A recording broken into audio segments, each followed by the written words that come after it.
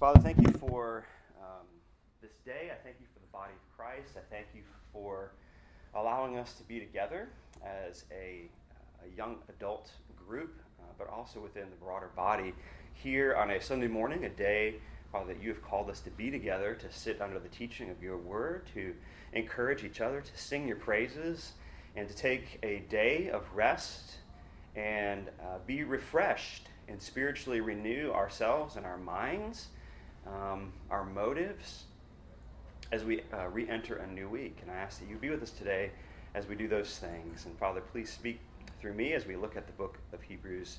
In Jesus' name, amen. All right, we are in Hebrews chapter 11, so go ahead and jump there.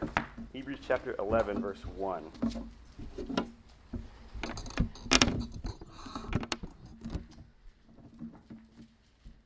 Hebrews 11, 1. All right. Can anybody here give the group a recap of the book of Hebrews?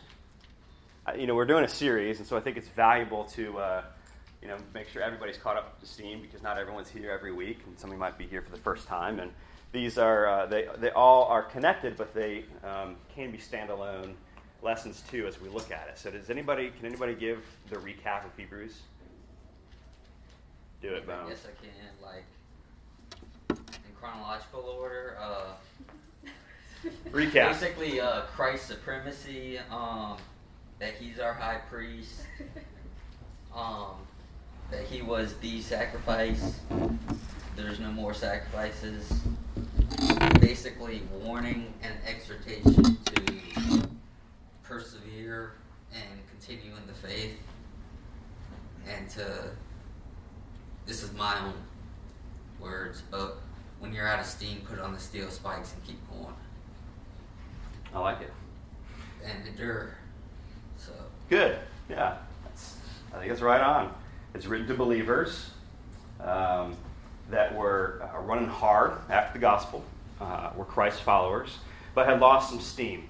That's what you're talking about. So it's a book of exhortation, like Bones said, as well as encouragement and reminder of the gospel. And so they need kind of a push, if you will, to be reminded that Jesus is the better way. The overarching word for the book of Hebrews is better. The word appears many, many times. So, Hebrews chapter 11, starting in verse 1. Let's look at this together. It says this, now faith is the assurance of things hoped for, the conviction of things not seen. For by it the people of old received their commendation, and by faith we understand that the universe was created by the word of God, so that what is seen was not made out of things that are visible. I'm going to spend a fair amount of time on the whiteboard, because as I studied this text, it made more sense to me a little bit visually, and so I hope that this will help. So I like the beginning of this because it starts off with, it gives some definitions to faith, though it's important to see that this is not the total definition of faith. This is just an element of faith that the author is focusing on as he's addressing the specific issues of the believers that had lost steam in the book of Hebrews. So we have faith here, and he gives some meat on the bones, and he calls it a sure hope and a conviction. Now, faith is the assurance of things hoped for and the convictions of things not seen. For by it, the people of old, which the bulk of this text is speaking of those that have gone before and have lived their lives of faith, and it gives examples, very specific examples of their life of faith. Verse 2, for by it the people of old received their commendation, or their reward. By it, they receive their reward.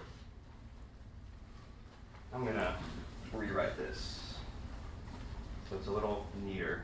I'm trying to be a neat whiteboard writer, and I struggle.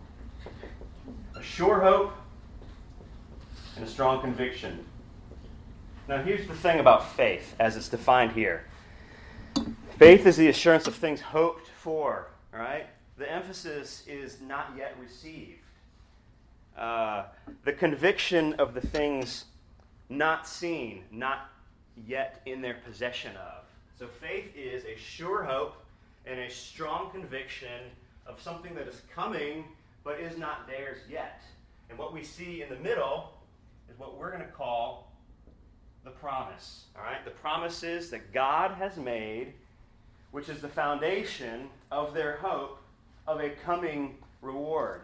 All right? So the whole notion of a promise is something that you can trust. It is something that would fall into the world of concrete because it has been spoken. It's not just, I got a vibe from you that you're going to work things out for me, or not just a notion, or not just a, let's weigh things out in the end and see how it turns out, but it's a promise. And these are speaking of promises from God, but they are not yet received.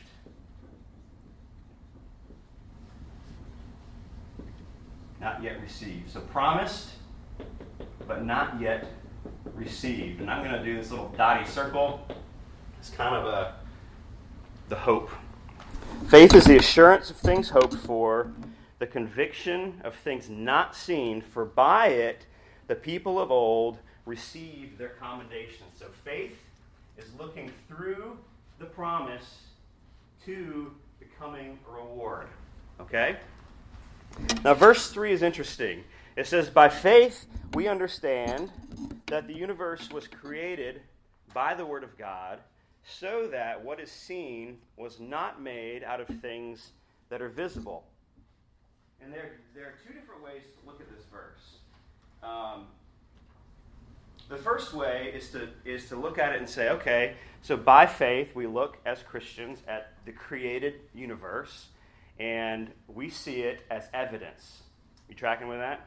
And so therefore we see evidence, and we have faith that therefore God has made these things.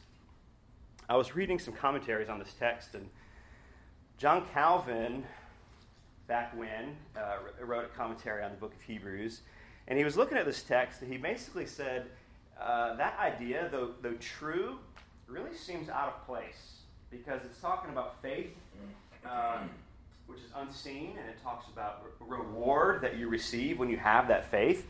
And then it goes into great detail. It talks about people who had faith for future reward. And he interpreted this verse a little bit differently, and I think it's really interesting. I want to share it with you. But he said, when you look at this verse, verse 3, this is, by faith we understand that the universe was created by the Word of God, so that what is seen was not made out of things that are visible. And he says that this verse is really a further example of this premise in verses 1 and 2. That you have the world here, all right? And then you have the things that we see, all right? And you see the world, and it draws questions. It begs questions. How could this be? Where did this come from? Where did we come from? And what John Calvin says is that everybody asks those questions, whether you're a believer or not. And we see in the book of Romans, chapter 1, verse 20, it says that God has unmasked himself by his creation. You know? And we see in Psalm 19 that the heavens and the earth declare who God is. And so he says the difference between but believers and non-believers is that what we do as believers is we see this as a word or as a promise, and we look through it and we see something greater, something more sure, something that brings reward, something that brings confidence, something that brings salvation. Does that make sense? So that we see the world, something concrete, which was given to us, but we trust it and we see God through it, which essentially is the first interpretation of verse 3 there. But I thought that was interesting, and I think that it really plays a role there. So I wanted to share that with you as we move on. Now, as we look at verses 4 through 12, we have a list of examples of people who have lived by faith. So let's keep reading. Hebrews 11:4, it says, by faith Abel offered to God a more acceptable sacrifice than Cain, through which he was commended or rewarded as righteous, and God commending him by accepting his gifts. And through his faith, though he died, he still speaks. I'm going to make a list of these people up here. All right, so we've got Abel. We see his story in Genesis chapter 4, verses 4 through 7. And it says that Abel offered to God a more acceptable sacrifice than Cain. On the spring retreat, we talked through the progression of the story of the Bible, and we gave a definition to something that's called progressive revelation. This is how it's defined: progressive revelation, that God continued to clarify himself and his plan with more scriptures until the canon or the total Bible was complete. Progressive revelation says that God continued to clarify himself and his plan with more scripture until the canon was complete. If you would turn to Matthew 13. Matthew 13, verse 16.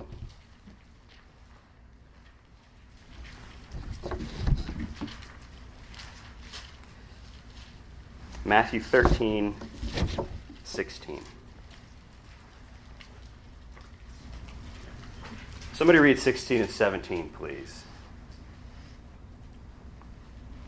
But blessed are your eyes, for they see, and your ears, for they hear. For truly I say to you, many prophets and righteous people longed to see what you see, and did not see it, and to hear what you hear, and did not hear it. So this is the book of Matthew, New Testament, and it's speaking to those that are in the first century church, saying that those that have gone before you longed to see further clarification of promises that were given.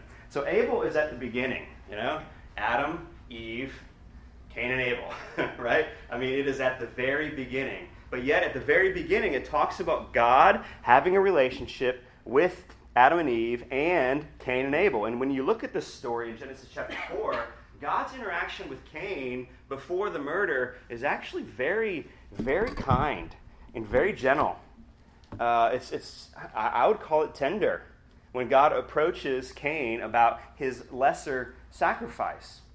And Abel is referenced here because it says that he had a more acceptable sacrifice than Cain. But the thing is that the things that Cain offered were good things. And so the difference between the more acceptable sacrifice was his very faith. So some people kind of make connections and analogies of one was fruit and one was an animal, and this and that and that and this, and I'm not sure where we find that in Scripture because the Mosaic Law hadn't been given yet, But enough of God had been revealed to Adam to show what faithfulness looked like. Faithfulness to the point of salvation. So we have a timeline here. All right, we have birth. We have death. And we have a point of faith.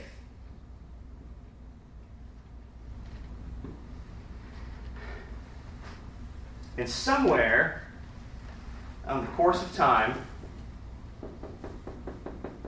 there's something called reward.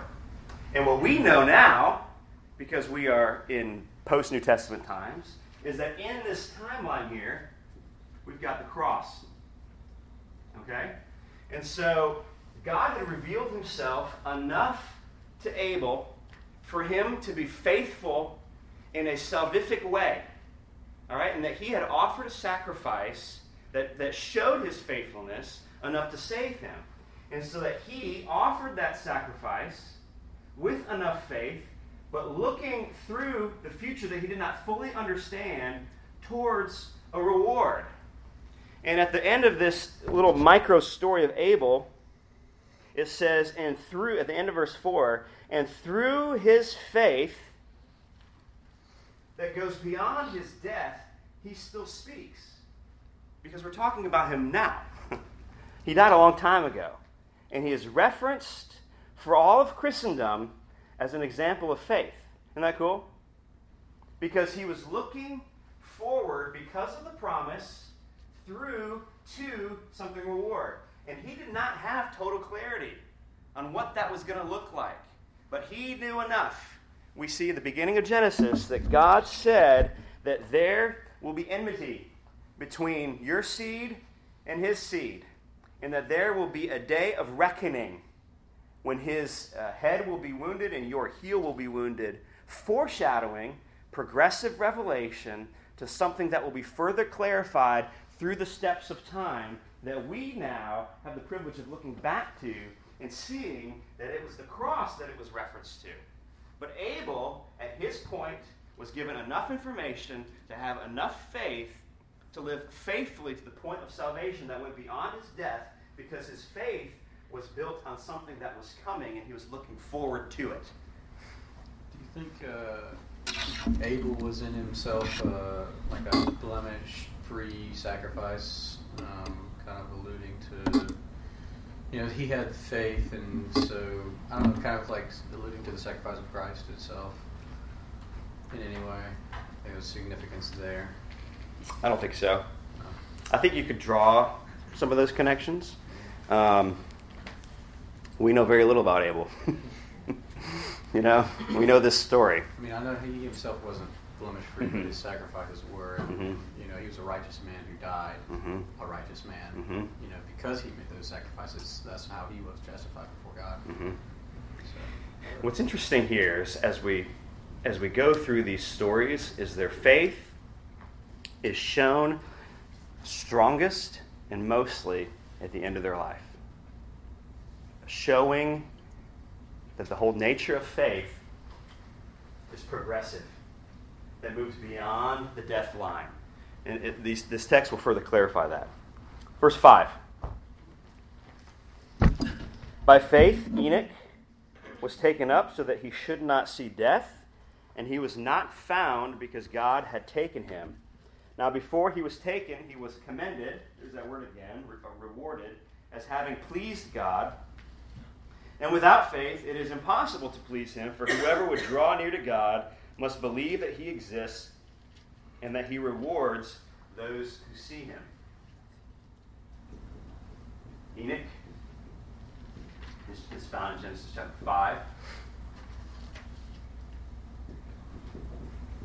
21 and 24. Enoch is an interesting character, and again, we don't know a ton about him, but he is one of two people in the whole Bible who has never died. Elijah was taken up with chariots of fire, and really all that we know about Enoch was that he was a faithful man, and that he was, and then he was no more. And nearly all scholars agree that the Lord took him without him receiving a physical death. Why? We don't have total clarity on that. But what we do know about him is that he was commended as the faithful. So again, in verse 5, by faith Enoch was taken up so that he should not see death, and he was not found because God had taken him. Now before he was taken, he was commended as having pleased God, and without faith it is impossible to please God. For whoever would draw near to God must believe, pause. Whoever would draw near to God must believe that he, and then two things. One, exists, and two, that he rewards. Reward. I don't know about you, but I was raised in the church, but I was raised in a little bit more of a legalistic environment. Not totally, but a little bit. And the whole notion of reward kind of seems a little wrong, in the sense that subconsciously I feel like I was taught that you need to do the right thing just because it's the right thing, because that's what God has asked you to do, and that should be enough. Does that resonate with anybody? But there is a clear description, and it is screaming at us here, that there is reward, and it is okay to be motivated by reward. Now, obviously, this whole thing is about faith, so it's not excluding faith. So Cain offered a sacrifice, looking likely for reward, but faith wasn't a part of it. So we can't erase the faith and the reward pieces. But we need to acknowledge here that Enoch believed and had faith, and it pleased God, and so he's listed in this hall of faith. of people because he both believed that God exists and, two, that he believed that God rewards those who believe in him.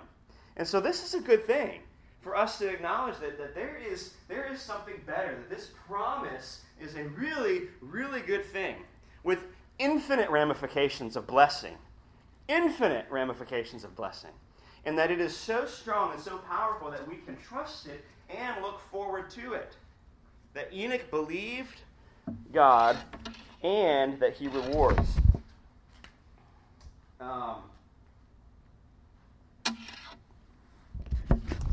Verse 7. Sorry for my pause there. Verse 7. By faith Noah, being warned by God concerning events as yet unseen, in reverent fear constructed an ark for the saving of his household, and by this he condemned the world and became an heir of the righteousness that comes by faith. So we have Noah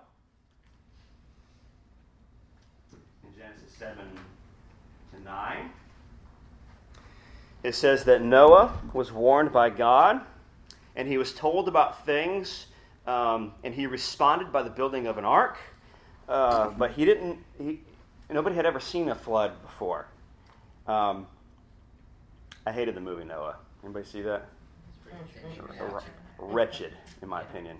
And I'm not just talking about like artistic, value. I wanted to, anyway.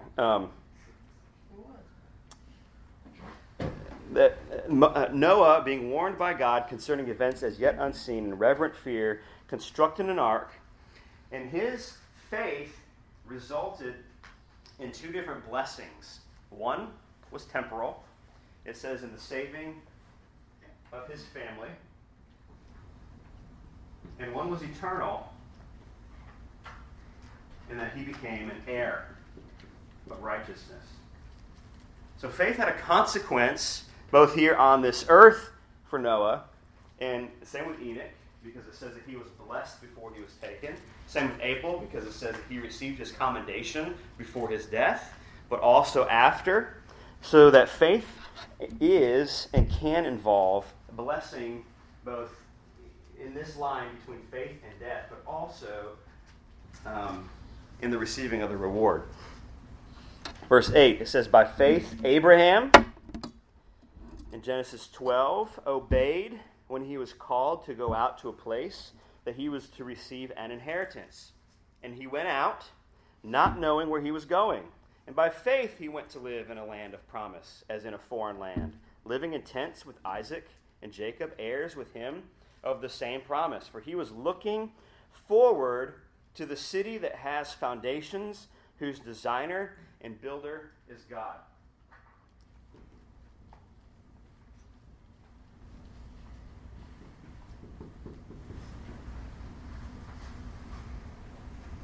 Abraham went out when he was called by God to go, but God did not tell him where, which would be incredibly frustrating for any one of us. I mean, can you imagine the type of faith that brings you to the point of somebody saying, you need to pack up and start down 26? Rent a U-Haul and just head on out.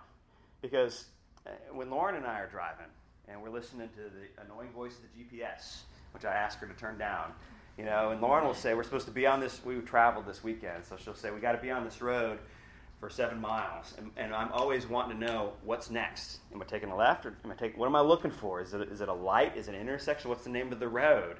And GPS doesn't always tell you that. You know what I mean? And so I think I annoy Lauren, but he was commended as faithful because he held to the promises and said, I will go. And he was looking for the city whose designer is God, for a coming reward. Verse 10. He was looking forward to the city that has its foundation, whose designer and builder is God. Verse 11. By faith, Sarah herself received power to conceive, even when she was past the age, since she considered him faithful who had promised. Therefore, from one man, and him as good as dead, were born descendants as many as the stars of heaven, and as many as the innumerable grains of sand by the seashore. So have Sarah.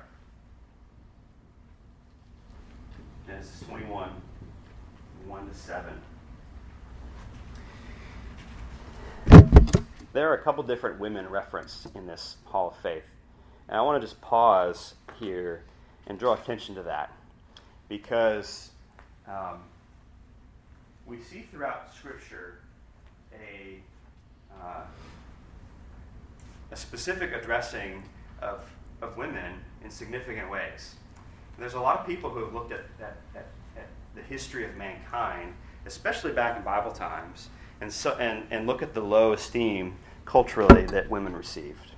You know, different status, whether it was stay at home or, even women's rights in the United States took a long time to get here. And there are certain parts of the world right now where women are treated differently or treated poorly.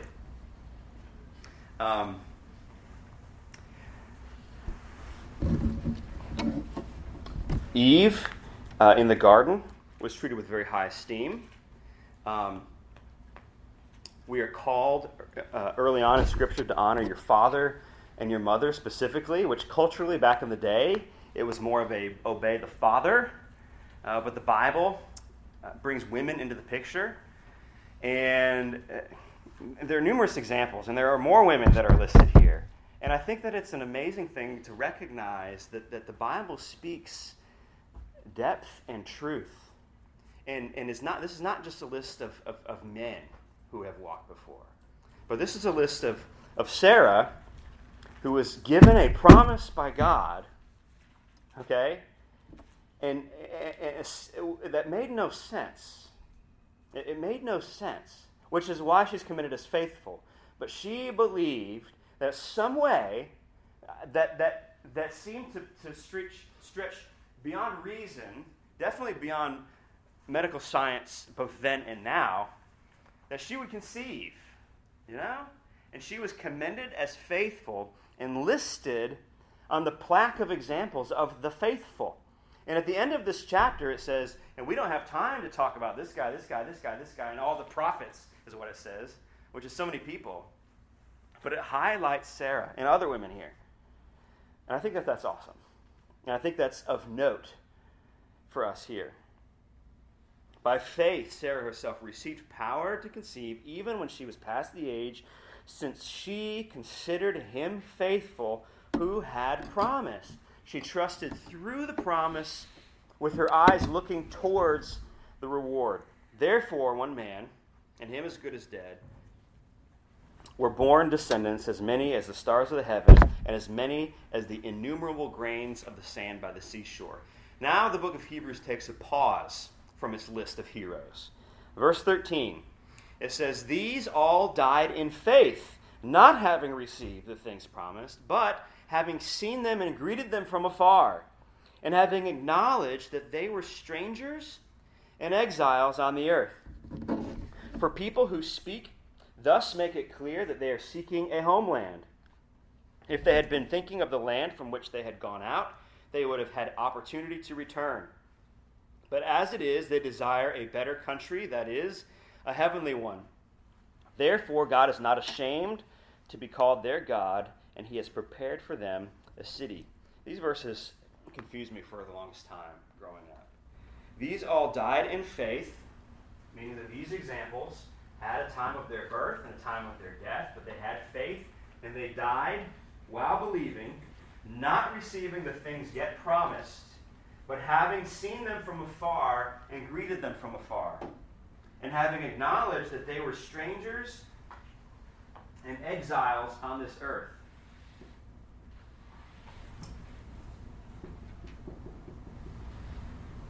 So during this time, they saw that this world was not their home. They were just a passing through. Hear that old song? For people who speak thus make it clear that they are seeking a homeland. They're seeking a homeland. If they had been thinking of that land from which they had gone out, this one here, they would have had an opportunity to return. All right? So for them to turn their faith from eternal things and to look down and put their faith in the here and now, to put their faith in their own lineage, to put their faith in their own ability, to put their faith in their own family, to put their faith in their own capabilities, to put their faith in their own resources. They had that opportunity, but they did not. As it is, they desire a better country, one that is a heavenly one. Therefore, God is not ashamed to be called their God, and he has prepared for them a city.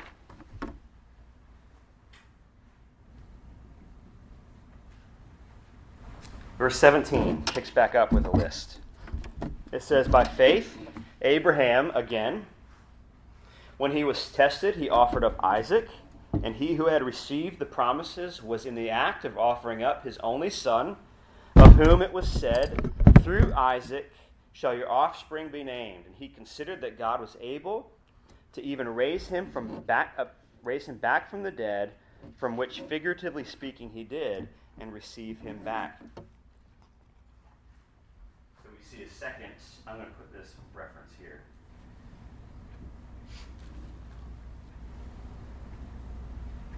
Hebrews 12. The story of Isaac. That he had received a promise that through Isaac, the promise would be fulfilled, and this made no sense. God, why would you have me offer up my only child as a sacrifice? But I will do what you have called me to do, and trust wholeheartedly and believe through the promise that there will still be reward. And God provided both in a temporal way by saving Isaac's life, but also in an eternal way. It says, by faith, Isaac invoked future blessing on Jacob and Esau. We see that in Genesis 27. We see in verse 21 that by faith, Jacob, when dying, blessed each of the sons of Joseph, bowing in worship over the head of his staff. Genesis 48.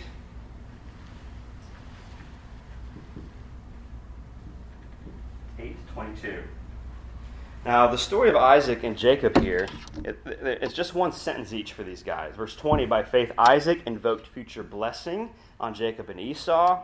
And by faith Jacob, when dying, blessed each of the sons of Joseph, bowing in worship over the head of his staff, looking towards a future confident blessing, saying that even though I am dying now, I am so sure, I have a certain hope and a strong conviction of the coming reward that is for our line, because God has promised it to us.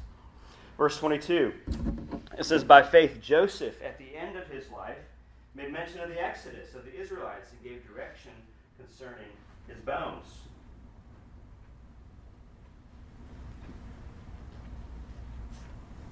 Genesis 50. So even though the exodus was 400 years away, Joseph knew that Egypt was not the end, that there was going to be a return to the promised land. He didn't know when. God hadn't fully revealed himself yet to him, but that he believed in the promise that God had made. Verse 23, we see by faith Moses, when he was born, was hidden for 3 months by his parents.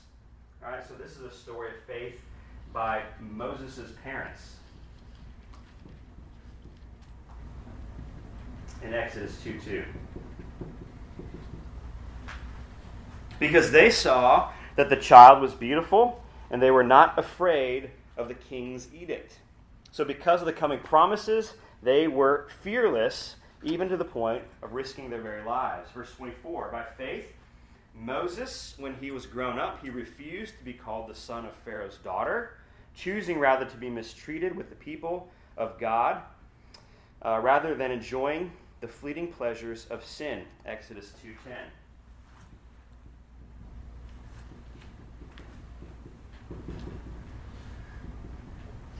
Now this is where it gets interesting. Let me reread this piece of Moses, verse 24. By faith Moses, when he was grown up, refused to be called the son of Pharaoh's daughter, choosing rather to be mistreated with the people of God than to enjoy the fleeting pleasures of sin. So he wanted and was willing to take great reproach because of the future promised reward. Verse 26, he considered the reproach of Christ greater wealth than the treasures of Egypt, for he was looking to the reward. You see that? That Moses was looking to Christ. Moses didn't have all the pieces. He didn't have all the facts. God's revelation was not complete yet. Yet, the author of Hebrews is drawing a connection that this faith looked to the promise of a coming Messiah who would offer the ultimate, final, complete sacrifice, making way for the ultimate reward of being an heir of God in the city of God, the true home and country which is heaven, in a city whose designer is God. There's a reference of of Moses having faith in the amount that God had revealed to him of Christ even millennia before. Verse 27, by faith he left Egypt, not being afraid of the anger of the king, for he endured as seeing him who is invisible. By faith he kept the Passover and sprinkled the blood, so that the destroyer of the firstborn might not touch them. Verse 29, it says, by faith the people, meaning the children of Israel, crossed the Red Sea as if on dry land, but the Egyptians, when they attempted to do the same, were drowned. By faith the walls of Jericho fell down after they had been encircled for 7 days. In Joshua 6. All right, so it gives two stories of the children of Israel here. First, that they crossed the Red Sea and that their enemies were defeated behind them. And second, that they circled Jericho for 7 days and God dropped the walls so that they could conquer and enter the promised land. Both of these things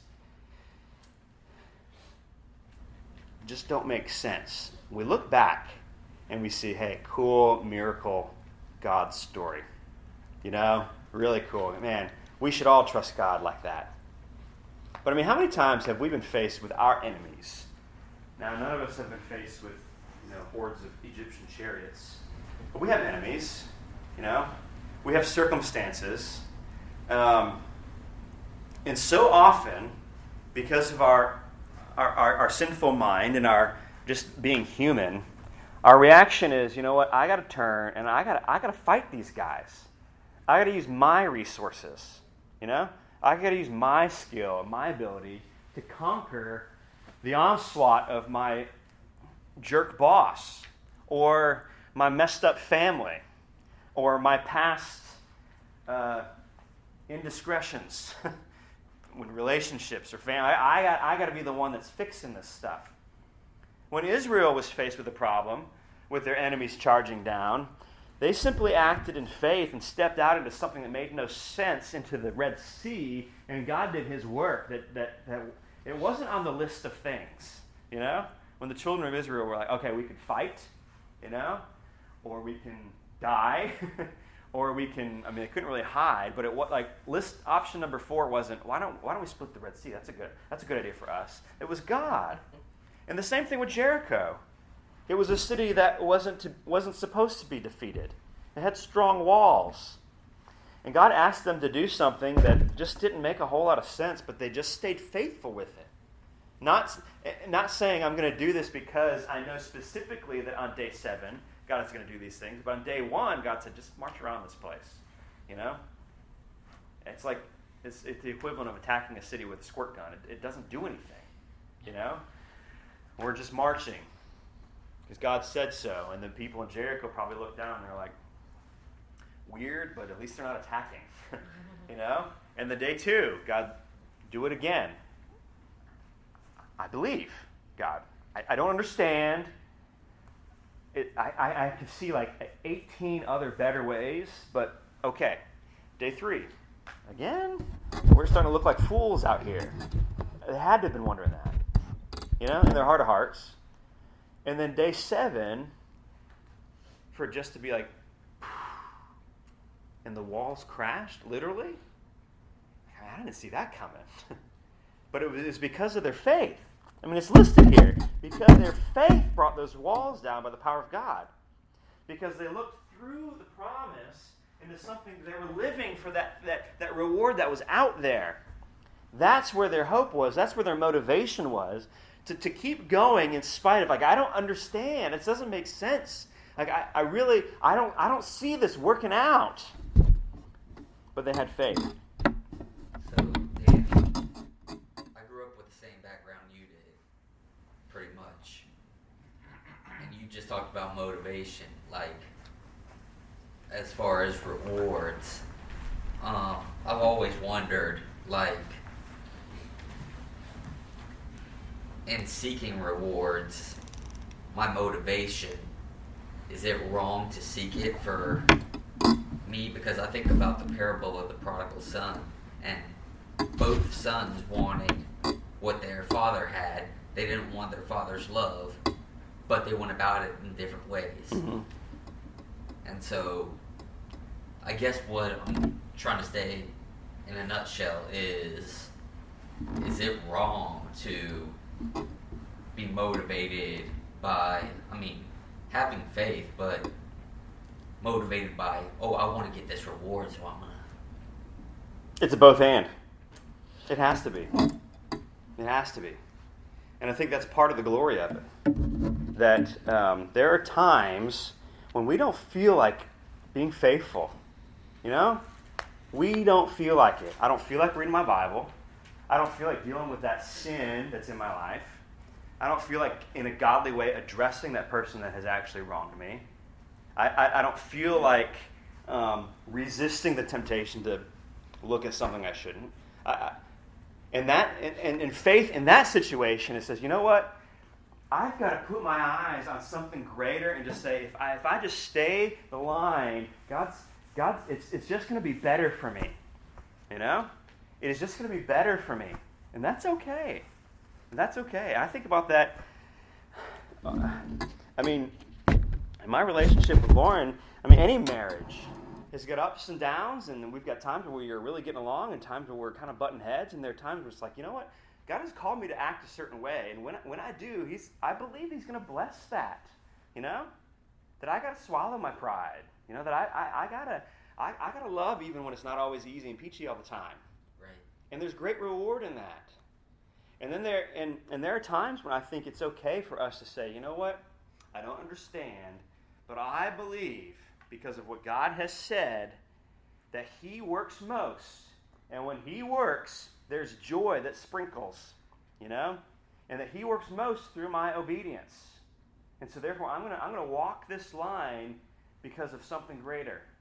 I'm going to walk through this storm. I'm going to walk through these insults. It says Moses received the reproach of men. You know, he took himself out of a palace, literally, because of a greater. Verse 31.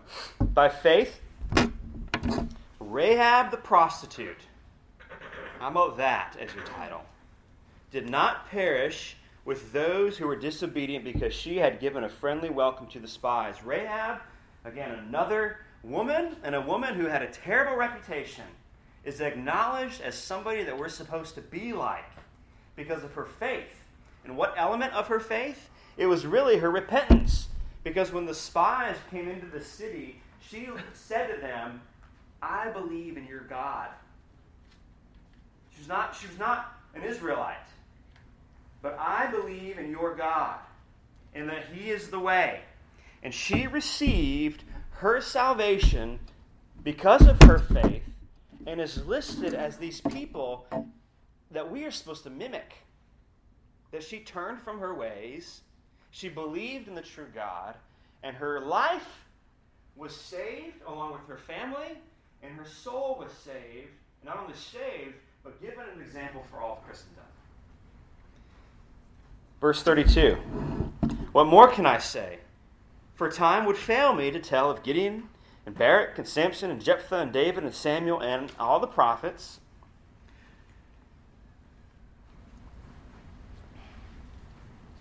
These are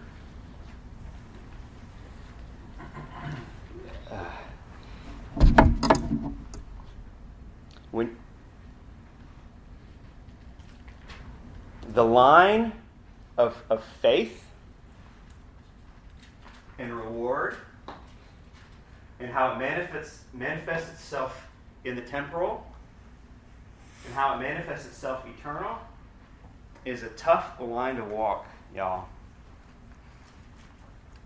I mean, where do you slide into health and wealth? You know? Hold on. Because these next couple of verses start off with the glories of faith that we can see temporally, and then it moves right into the despair of some of those who have remained faithful because of a greater reward. So let's look at the contrast of these two. All right? Again, faith, faith, faith, living it out because your eyes are set on a greater reward. Verse 33, some of these who through faith conquered kingdoms. This is not an overstatement. This is not a figurative statement. Conquered kingdoms. Awesome. That would be great. They enforced justice. They obtained promises. They stopped the mouths of lions. They quenched the power of fire. They escaped the edge of the sword. And they were made strong in their weakness. And they became mighty in war. They put foreign armies to flight. And women received back their dead by resurrection. You know? I mean, you walk down this road right into health and wealth. But yet God, in his sovereign, mysterious wisdom, at times blesses temporally through faith. But followed it up right in the middle of that very sentence, some were tortured. And they refused to accept release so that they might rise again to a better life. And there are others who suffered mocking and flogging and even chains and imprisonment. And they were stoned and they were sawn in two. They were killed with the sword and they went about in skins of sheep and goats. They were destitute, they were afflicted, they were mistreated, of whom the world was not worthy, wandering about in deserts as nomads and mountains and in dens and caves of the earth. It is important for us to recognize that the difference is where your eyes are set. And in God's mysterious sovereignty and providence, we don't know. But faith says you will toe that line. And when things are awesome, you will stay faithful. And when they are in such despair, you can't imagine it getting worse, you stay faithful. And I don't know which one's more dangerous. Because I know my heart. And I tell you, when times are good, you know what I'm talking about, right? When times are good, when things are going your way, man, isn't it easy to slim on your quiet time? And to not begin to think, maybe I'm doing these things? Gosh, I do that all the time. Because right now life is pretty good for me. But to say, my eyes must be not on the here and now, not on the blessings, or not on how things are going my way, but they still must be looking towards this greater reward and trusting that that is so much better even than the good now. And then we've all heard the stories of people walking through depths of despair. I mean, I think of the Bourne family who lost their 17-year-old a couple weeks ago. And they are sitting there saying, we know that there's a better promise. We know that there is hope in spite of these things that we wish hadn't have happened. We know that he's in a better place. We know our God is good. And walking that line of faith and staying faithful to the end of our life, because our eyes are not set on this world. Our eyes are not set on our job.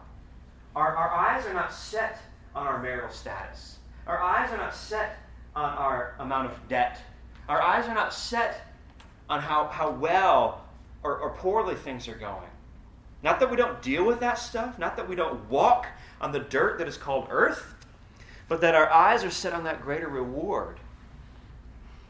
Verse 39, and it says, all of these that we just went through, all of these, though commended or rewarded through their faith, did not receive what was promised since God had promised or had provided something better for us, that apart from us, they should not be made perfect.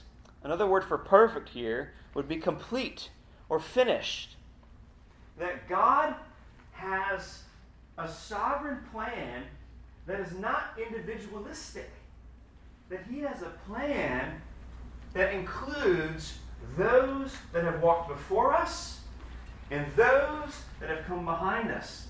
And though we are living here in our timeline, our life, our birth, and our death, that it's not just us, that this is not an individual pursuit of God, that we are a part of a bigger plan of redemption, and through God revealing Himself to us, and we get the privilege of seeing His total revelation of Jesus Christ, that God is saying that this cloud of witnesses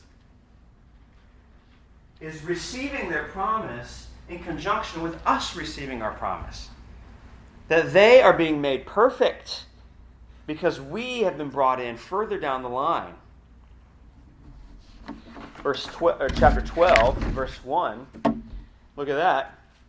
It says, therefore, because of these things that I've just outlined in our faith, in our conviction of things unseen and looking through it to a greater reward, and how every single one of these men and women that have gone before had a life and a death, but yet they had a faith that carried through their death, that carried through the coming Messiah, even if they didn't have every pictured image of what that was going to look like, to a greater reward, that they would become an heir, that they would be a part of the city of God and a home in a better country that is heaven, in a place whose builder is God. Therefore, since we are surrounded by so great a cloud of witnesses, let us also, in the same way, do what they were doing. Let us also lay aside every weight and sin which clings so closely, and let us run with endurance forward the race that is set before us. And you know what is set before us? This is our race. And we don't know if there's going to be crappy things or bad things that are going on. But we are called to run that race with endurance that is set before us, because our eyes are fixed on the reward. Let us run with endurance the race that is set before. Verse 2, looking to Jesus, the founder and perfecter. That word perfecter there is a connector to the last word, made perfect, that we just read in the last verse of chapter 11. Because Jesus has perfected this faith that the ancients had. The perfecter of our faith, who, listen to this, Jesus, the founder and perfecter of our faith, who, for the joy that was set before Him. So even as Jesus lived His life, He lived in such endurance, not because of the here and now, but because of the joy that was set before Him, the greater reward. He endured the cross, despising its shame, and is seated at the right hand of the throne of God. He has received His reward.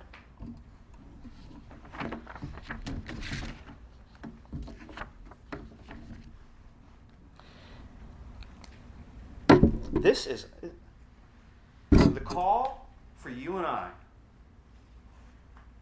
is to look at this reward, just like the ancients.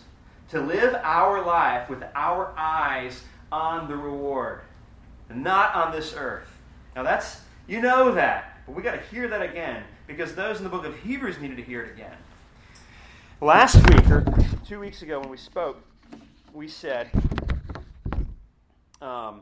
Hebrews chapter 10 says this, you have need of endurance, so that when you have done the will of God, you may receive what is promised. It is saying you have need of endurance. Not just, hey, you know what, we all... You know, this is a very specific charge. You have need of endurance. That's why the book was written. You have need of endurance. Not just broadly speaking, hey, we could all be doing better, but you have need of endurance. And I'm going to give you a list of people who have endured for you to model yourself after. And I've written a little summary of these people. Okay? Abel. He offered an acceptable sacrifice. He gave. He gave of his stuff. You know, whether you want to equate that to offerings or actual tithing, but he gave an acceptable sacrifice in faith to God, and he was commended as faithful. Enoch said that he was pleasing to God in his life, that he both believed that God existed and that he believed that he rewarded those, and he lived for that very purpose. Noah trusted even though the flood was unseen. He didn't know what was coming, but God called him to do a work that just didn't make sense to anybody around him. And even though people were mocking him and making fun of him, he just stayed faithful to what he was called to do, in spite of it. Abraham was set out on a very unclear path. It was confusing. He didn't know where he was going. He didn't know why, except that God had promised, I will take you to a place that will be yours, and I will be your God, and you will be my people. Sarah, she believed that God would keep his side of the promise, even though she was old. And it didn't make any sense. It didn't make any medical sense. And I'm sure that she just rolled it over in her head. How could this be? How could this be? How could this be? But I still believe, outside of myself and outside of whatever is physical, that you will do what God, you have said you will do. Isaac and Jacob were both so sure of the promise that they communicated it clearly to their offspring. And even Joseph, on his deathbed, said, take my bones back to the promised land. That he was making plans, even in his death, after his death. He said, I am so sure that this is what I'm going to be about. Hey, children, grandchildren, great-grandchildren, know that I believe these things. And that I want you to carry my very bones back, because we're going. Even though I'm dying, we're going. Moses' parents were fearless. Even though the king, the Pharaoh, had said, you must give up your children for execution, they say, we believe in something bigger and something better, and that we don't know how or we don't know where, but God will provide a way. That Moses himself took great reproach, removing himself from a better position, removing himself from the palace. Danny, would it be fair to say, in lieu of all these examples, that if you see someone who's not suffering and who's not working for the brighter future, that they are not living by faith? No. Well, say that question again. So, if you see someone who's not working and is not suffering for that brighter future, for God's glory, would it be fair to then say that they are not living by faith? I believe that scriptures teach faith shows itself. And these are the examples of it showing itself. And if you look at somebody's life and you see no fruit, I think the Bible says an apple tree looks like an apple tree. And then there's that line of, I don't know their heart. I don't know their situation. And I've fallen into that trap 100 times. So, where it goes from there is between you and God. The charge, I believe, that the author of Hebrews is laying on us today is, are our eyes set on this reward? Is that why we're living? Does that cross our mind as we go through the day? Is that the fuel that helps us get through the crap of life? The uncertainties, the confusions. Are we living with our eyes set beyond our death? And not just a vague hope of, yeah, I'm a Christian and I know that my soul is secure. But what we have as believers is the opportunity to look backwards through the cross, because he has gone before, and live towards that greater reward. Does that make sense? That we have the opportunity, unlike the ancients, because God has revealed himself already to us. We know the certainty of the gospel. And it's behind us. So for us to look backwards at the cross and see what Christ has done as all that was set before him and he endured, that we can now, because of that, be fueled and motivated to move forward ourselves. This is the call on the believer, and I think it is a difficult call. So I guess considering that, we have really no excuse not to have faith. They had faith in something that didn't come for thousands of years, and it's already happened. We have no excuse, basically. We don't. This is tough. And there's an opportunity for this to be a little bit Sunday school-y, like, hey, so the moral of the story is, hey, have faith, all right, be dismissed. This is tough. But I think the importance here, and this is what I want to challenge you to do, and if you were taking notes, is look at these verses and say, what was it about their situation that they had faith in? And say, how does that apply to my life? Because there's no clearer way. The author is saying, this is what faith looks like. All right? So if you're struggling, go look at these people and look in more depth. Look up these verses and say, what does faith look like in my life, in my situation, as motivated by the cloud of witnesses that have gone before us? Father, I thank you for your word. I thank you for those that have gone before us. I thank you that we're not alone. Father, I thank you that we're not alone now within this body of Christ. Father, may our eyes truly be set on you and the work that Christ has done through the cross. And Father, anticipate with great joy a reward. And that would be our motivation for life. In Jesus' name, amen.